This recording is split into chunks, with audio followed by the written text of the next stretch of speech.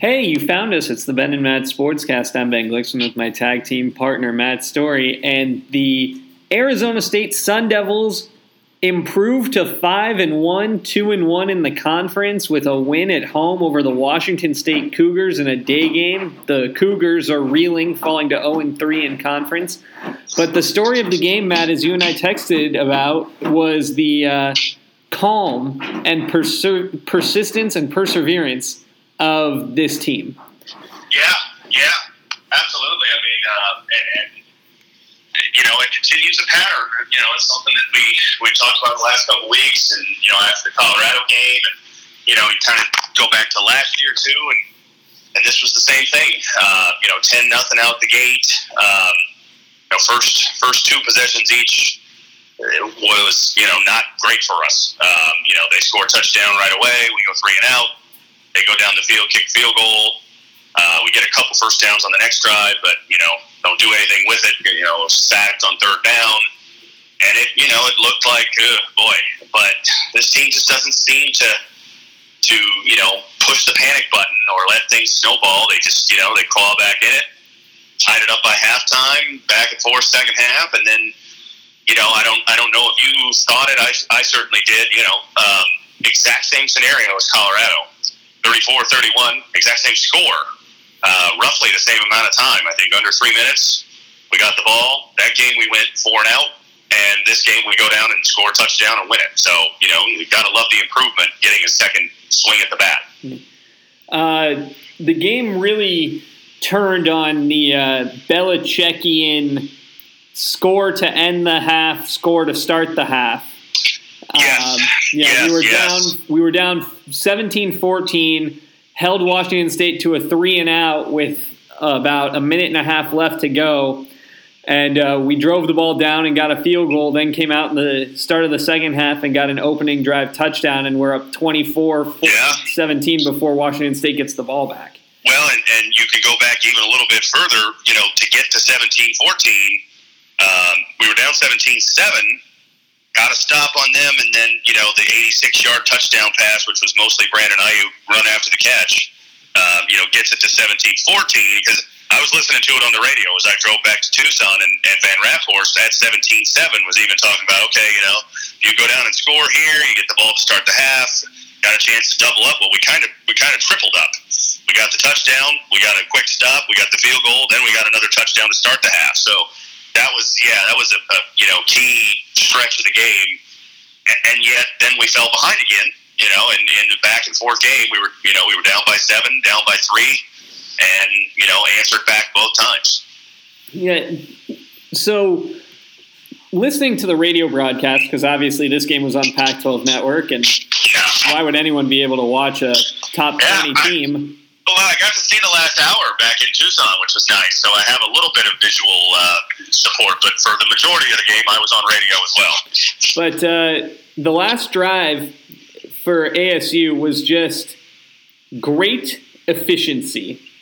Yes. To march down the field 75 yards in under 2 minutes, Daniels to Benjamin, Daniels to Benjamin, Daniels to Benjamin to open the drive. Yeah, and they were smart plays because he was under pressure on at least a couple of them, maybe all three. I think the last one, it looked like he was definitely going to be sacked. I mean, he got that ball out at the last split second you could get it out, and turned a sack into a decent gain. And Benjamin did a nice job after the catch on those plays too, because those were 2-yard dump passes that he turned into a running back, which obviously is his natural position, and made some extra yards on all three of them. Then we got faced with the 4th and 2, and Benjamin ran for it. Daniels missed a bad throw on 3rd and 2. That was the one play on the drive that he didn't look great. Other than that, he did.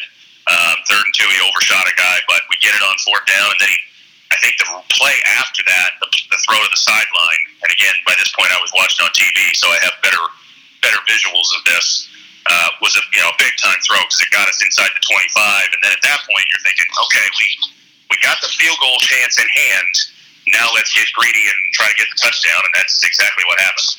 Now, I didn't get to see it, but on the radio broadcast, they talked about Eno looked sluggish, but in between plays, not in game action. Yeah. They use him on 4 passes to open the drive, and then on 4th and 2, they trot him back out because he sat on 2nd and 3rd down after the timeout.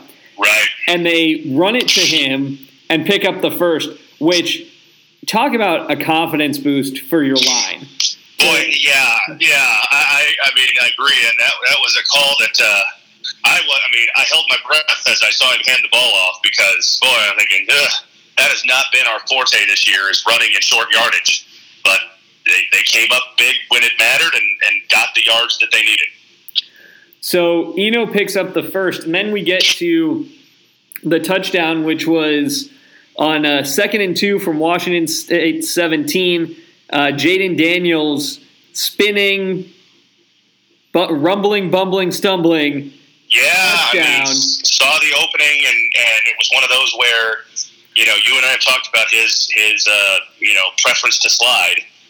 And I don't say that in a negative way. And it was funny because early, when I first started listening on the radio as I was driving back, first quarter, he had a short gain, and Tim Healy said something about, boy, I'd like to see him dive forward every now and again. He loses a couple yards every time he does that.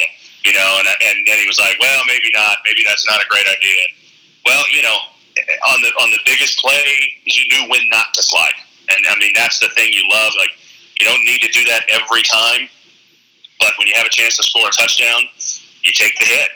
And he kind of, a little miniature version of the John Elway helicopter, lands on his feet with the ball in hand. No drama of whether or not he scored, whether or not he fumbled. It's the perfect play. As I texted you right away, it was just a tad bit reminiscent of Jake Plummer in the '97 Rose Bowl. Every ASU quarterback scramble run for a touchdown will get compared to that one, and this one was in that vein. The offense really, was working. They were saying on the radio Ayuk was ill, sick, and still 7 catches, 196 yards, 3 touchdowns, including the 86-yarder.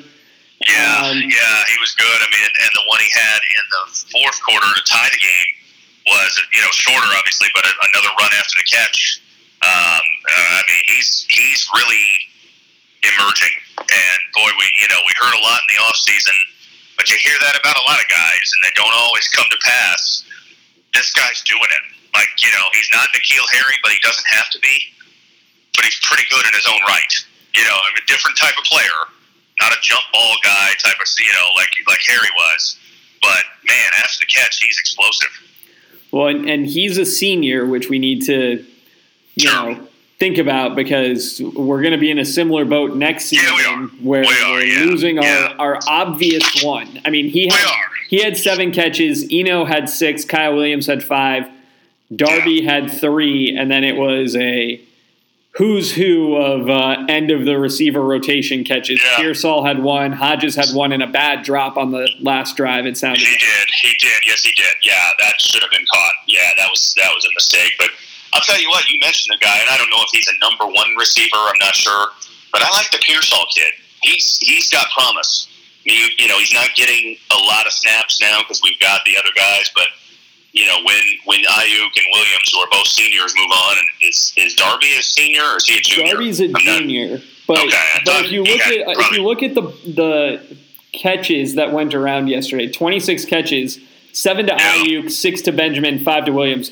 You would assume all 3 of those guys are gone. 2 have to, and you would assume Eno is gone. Exactly, yeah. So I mean, I'm intrigued by this. There was a drive, I think, right at the end of the half when we got the field goal.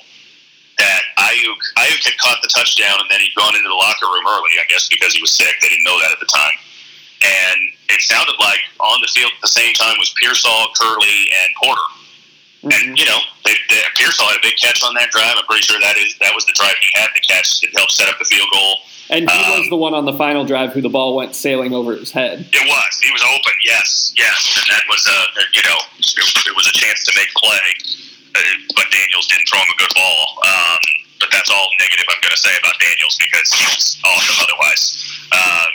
but yeah, I mean, I'm intrigued by those guys. Obviously, much like Ayuk, you have to take a step forward, but they're all freshmen. I mean, Porter got a little bit of action last year, but not more than 4 games. So he's still a freshman. The other 2 are true freshmen.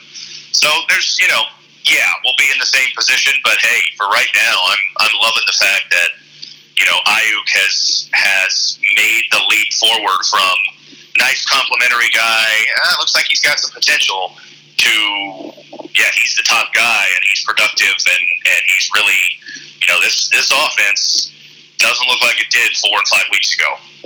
And that's great. I mean, that's, we talked about it after Sac State and even after Michigan State that, like, they're going to have to find something that works. And they seem to have found some things that worked. Just like last year, when 3 games in, you thought, well, what exactly does this offense do well? Well, then they figured it out. This year's different. Not the same answer, but they have seemingly found an answer again. Let's talk about Jaden Daniels' day. 26 of 36, 363 yards, 3 touchdowns, did not throw a pick. He also obviously had the game-winning rush. Yeah. And Eno Benjamin did Eno Benjamin things. 19 carries, 137 yards, a touchdown, 6 catches, 34 yards. Yeah. It's not – I don't think there's going to be a game this year that, he had a couple games last year where it just looked like it was easy for him. That Oregon State game when I was back, in Milwaukee with you and we watched the first half and he just running circles around the defense. That's not going to be the way it is this year. But his numbers are getting better every week. You pointed it out, going into this week, and then this week was another step forward. And he's still finding a way to be productive, even though it's a little bit more of a grind than it was last year. Yeah, and the defense. This is what happens when you play Washington State. They got theirs, 466 yards through the air. They only had 32 yards rushing, but that's not the game. It's not, but I will say, some good stops of the running game. That some short yardage stops where they tried to run for first downs and made plays. You're going to give up. You're going to give up some passing yards against Washington State. It's just the way it is. But the big swings, I guess, for me were again late in the game. Tied at 31. We got to stop. They punted down to the 2, which was a great punt. And we do nothing with it offensively, and then they get great field position. But we held them to a field goal. It was a bad, it was not a good punt. But and they were inside the 15, I think, in 2 plays. And I'm like, at that point, I even thought, like, okay, we just need to let them score quickly so we got enough time to come back and tie it. But they held them to a field goal, and that obviously proves to be the difference because we go down, score a touchdown, and win it. And then on the last drive, and I don't know if you saw a highlight of it, but the last play when they got in position for a Hail Mary, they had 3 down linemen, and I even thought, boy, I'd like to send a 4th. Well, they did send a 4th. I don't know who it was, but a linebacker came from the outside, and it screwed up Washington State's blocking, I believe, because then the guy on the other end, I think it was Lole, but I could be wrong. It was Lole. He got pressure, and they never even got – the throw was 20 yards short of the end zone because he got hit as he threw. And that was big. To get pass rush there is huge. Because instead of having that heart in your throat moment as the ball's in the air going toward the end zone, it never happened. So it wasn't a perfect defensive game by any means, but some big plays when they needed them most. Yeah, it's always interesting when you come out of a game and you've got no sacks, only a handful of tackles for loss, and you feel like the defense did a good job. They were okay. Yeah, they were okay. It's the game both of us expected. We both picked final scores in the 30s. That's what happened. It was exactly the way I think we both thought it would probably go, where, it's a little bit high scoring, but you don't want them to get in the 40s or 50s. And this team's still not built for that. So you got to get some stops and hold to field goals a couple times, and they did. All in all, not bad. Could it have been better? Sure. Jack Jones was clearly the target of Washington State's attacks. They went after him over and over and over again with a fair amount of success at doing so. And you're right, no sacks. I don't believe any turnovers for us, right? No. Unless I'm missing or forgetting something. But, Yeah, I mean, it wasn't a game of a lot of impact plays, but it was enough, and I mean, it was the flip of Michigan State when the offense did very little, but they came up big at the end. That was, yesterday was kind of the opposite, where the defense wasn't great all game, but they were just good enough, and then they made a couple big plays at the end of the game to help us win the game. Mm-hmm. With the win, ASU improves to 5-1, 2-1 in conference. They move up one spot to number 17 in the AP poll, and they are going to have a bit of a reversal of style from 1 week to the next, as now they go on the road for their third road game against a top 20 opponent this year already. And take on the Utah Utes. It'll be a new experience. And a team that's playing very well after they dropped the game to USC, but the last two games they have been dominant. They blew out Oregon State yesterday, and Oregon State, not a great team, but a potent offense. A team that's shown they can put up points, and they shut them out into the fourth quarter. I think they ended up getting 7. But I mean, it was domination. It seemed like in every aspect. So they're playing well, and they're good at home, and it's going to be interesting. We beat them pretty soundly last year, and beat them 2 years ago as well, pretty convincingly up there. So they've brought out the best in us the last 2 years, and if that happens again, it'll be a huge win for us. But we're not there yet. Gonna be a big one. We've had seasons like this before, and we both kind of talked about that. Like, well, this game feels like the biggest of the year. But if you win it, the next game's the biggest of the year, and that's kind of how it feels like. This game felt huge, but you won it. Now you got an even huger game. Yeah. We don't even have to get into the last time ASU was 5-1 and what happened that season where we wound up bowling. This team has a different feel, don't you think? I do, because as we've talked about, they one, have played tight games all the way. Yes. And two, what I said at the beginning, this is a resilient team. Yes. They have faced adversity in a number of games, and really over 2 seasons under Edwards. Yeah, exactly. Yeah. I mean, it's a trend that continues from last year. I mean, that team in 2016, that year that we were 5-1, lost out. Yep. That team had a little bit of smoke and mirrors. Also had, that stretch coincided with the quarterback getting injured, and then the backup quarterback getting injured in the game where we went to 5-1. And, that really hurt the offense, and the defense really got exposed. So, I mean, you never know. And that's what I was thinking as I drove back to, Tempe this morning and was alone with my thoughts, basically. And it wasn't anything on the radio. So, I'm kicking around different thoughts, and mostly about football, because that's what I think about this time of year. We don't know how this season's going to finish. But it's like I said, it's another year where it feels like after 2 or 3 weeks, you and I were kind of like, what is this team? What are we in for? And after 6 or 7 weeks, it feels like they've improved. And I can't ask for much better than that, right? I mean, that's what you want as a fan. You want to see improvement over the course of the year. We did last year, and so far we're seeing it again this year. Yeah, a brief glimpse at the South. 4 teams knotted at 2-1. The Trojans, who lost to Notre Dame, and they're 3-3 overall.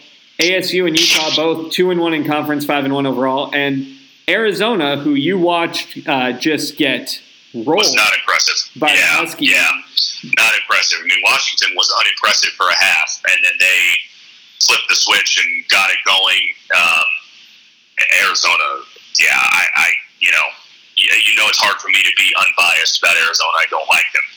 But I thought going in that their 4-game win streak was the product of a soft schedule, and I think that even more now.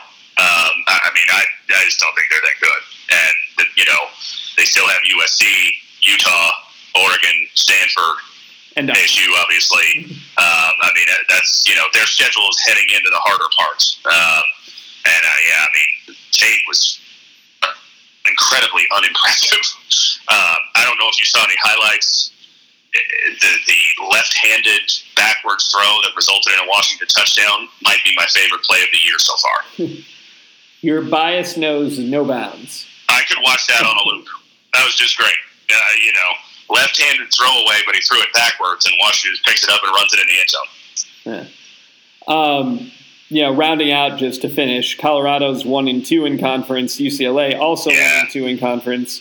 That Colorado loss is looking like a bad loss. It's looking like a bad loss, but I will say this, and that's one of the things I thought. Like, it's a bad loss if we played them now. And I believe if we played them this week, we'd beat them. But I don't think that, again, this team's improving over the course of the year, and in week 4 they weren't ready for that moment. Not quite. They didn't get blown out. But I will say this, for the standpoint of tiebreakers, which you start thinking about, Colorado's going to lose more games. I feel fairly confident. They're not that good of a team. And so, if you're starting to think like tiebreaker scenarios for the South, that loss to Colorado may not hurt us that bad. Now, it hurts in terms of having one loss, but, I don't see them being a team that's going to go 6-3 or 7-2 in the conference. And let's look around what happened in the rest of college football, because the landscape got shaken up. A little bit. Certainly in Athens, Georgia. So, double overtime, the Bulldogs fall to a stunning opponent in South Carolina. To lose at home, and a team that was 2-3 coming in, I believe. Mm-hmm. Yeah, not good. Fromm just not careful with the ball at all. No, he was not. No, and they were lucky to be into the second overtime. He got picked in the first OT, and they, the South Carolina kid missed a field goal. In what would have won the game and ended it right then. And then they get it back, down 3 if South Carolina makes a field goal, and do nothing with it. Then Blankenship misses a 42-yarder. Yeah, it was just a bad performance. They were driving at the start of the fourth quarter. They fumble a snap. Looked like they were going to go in and tie it. Then they get nothing out of it, obviously. It's the continuation of a trend under Kirby Smart that they have this one head-scratchingly bad performance. They had it 2 years ago against Auburn. They had it last year against LSU. Those were road games against pretty good opponents, not great opponents. This one was even more surprising, to lose a home game to an average-at-best team, I think. Yeah. Meanwhile, the LSU Tigers beat Florida by a couple touchdowns and vault themselves to number 2 in the AP, number 3 in the coaches poll. Yeah. AP's setting up that November 9th 1 versus 2. They're getting excited for that if it gets there. Yeah, the votes are spread all over. Alabama's got, in the AP poll, 30 first-place votes. LSU with 12, Clemson with 11, Ohio State, the 4, had 9. Oklahoma is 5th. The Badgers are up to 6th, and Penn State up to 7 in both. Yeah. Gonna be interesting next few weeks. Obviously, some of these teams play each other, starting with Alabama, LSU there on the 9th.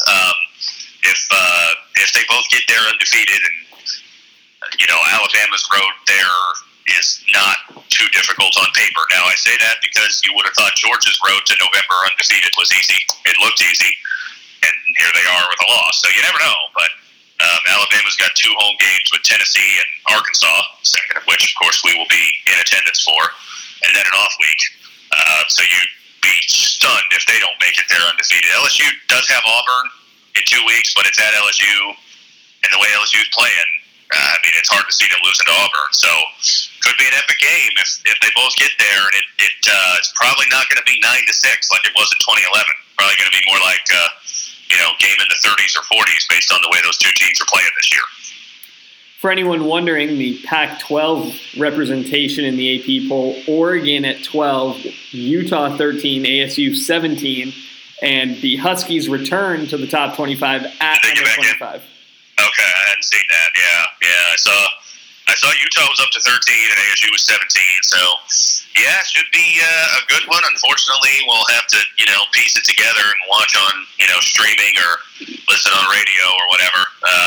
They did not get the game day selection. Not sure if you saw that. They are headed to Penn State for Michigan Penn State, which is kind of too shocking since Penn State won. But still one of the bigger games of the week, and a shame that it's buried on a network that most people don't have access to. And I don't view us as a playoff contender. I really don't. I mean, I'd love to have that come up in November if it does. But Utah, I believe, is. So's Oregon. They should be exposed more. If you want to win that, battle of public opinion, one loss, thing that may happen, putting these games on Pac-12 networks just makes no sense. Yeah. It's a huge disservice to the conference, and the network continues to be a bit of a travesty. It is. But on a I mentioned Oregon. Yeah. Is it time that we notice how good Oregon's playing since that first game? I mean, they're incredible, especially on defense. They've allowed one touchdown in 5 games. No one is giving them credit. They lost that game to Auburn. Right. The game they should have won. Yeah. They controlled it for most of the game. At a more or less neutral site, still in the South. Yeah, true. But then come out, pound Nevada, pound Montana, pound Stanford, beat a then talented Cal team. And then pounded Colorado. They haven't allowed more than 7 points in any of those 5 games. Only 1 touchdown. I mean, that's this is not your father's Oregon team that they score 45 but they give up 31. This is just a good defense. And I don't know. I mean, obviously, the teams they played, you just listed them off, especially in the conference. Stanford, Cal, Colorado. Now, Colorado's pretty good offense. Stanford, Cal, not really. Colorado got better offense. 3. I know. I mean, so that's an eye opener. Because we saw that offense. Well, and this was them with Chenault. They picked off to put in perspective how good this Oregon defense was this week. They picked off Montez 4 times.